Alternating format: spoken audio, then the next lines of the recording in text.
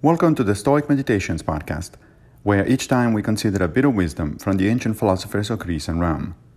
I am Massimo Pigliucci, a professor of philosophy at the City College of New York, and I will guide you through this reading.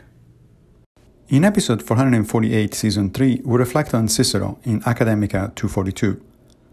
We ought to show more respect for Aristo, who, having been a pupil of Zeno, adopted in reality the principles which he had asserted in words, namely that there was nothing good except virtue, and nothing evil except what was contrary to virtue, and who denied altogether the existence of those influences which Zeno contended for as being intermediate and neither good nor evil.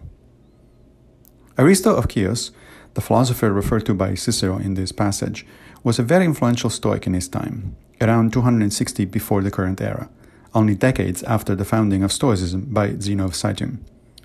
Aristo rejected two major components of Stoic philosophy as laid out by Zeno. First, he did not think that a life worth living requires a study of the three classical topics, metaphysics, logic, and ethics.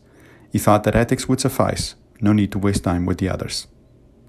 Second, he did not recognize the value of so-called preferred indifference, that is, of things like wealth, health, education, and so forth, which are ranked by the Stoics lower than virtue, but still valuable in the sense that, other things being equal, they are worthy of being selected by a moral agent. Essentially then, Aristo was a cynic. Cynicism was a philosophy related to Stoicism, and like Stoicism also directly derived from the teachings of Socrates. But the cynics, who were held in high esteem by the Stoics, thought that the only thing that we should concern ourselves with is virtue. Everything else gets in the way. Eventually, Aristo's views were set aside by later Stoics, and with good reason, since he would have essentially spelled the end of Stoicism as we know it. But it is once again important to appreciate that Stoicism has never been a philosophy written in stone, from the very beginning. Healthy intellectual disagreement, as well as differences of practice, have always been and still are part and parcel of the Stoic life.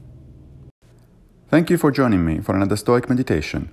I will return with a new episode very soon, if Fortuna allows, of course. If you like this podcast, please consider supporting it by opening your browser and going to anchor.fm/Stoic Meditations. Also, please take a minute to give the podcast a good review on whatever platform you're using to listen to it. Thank you.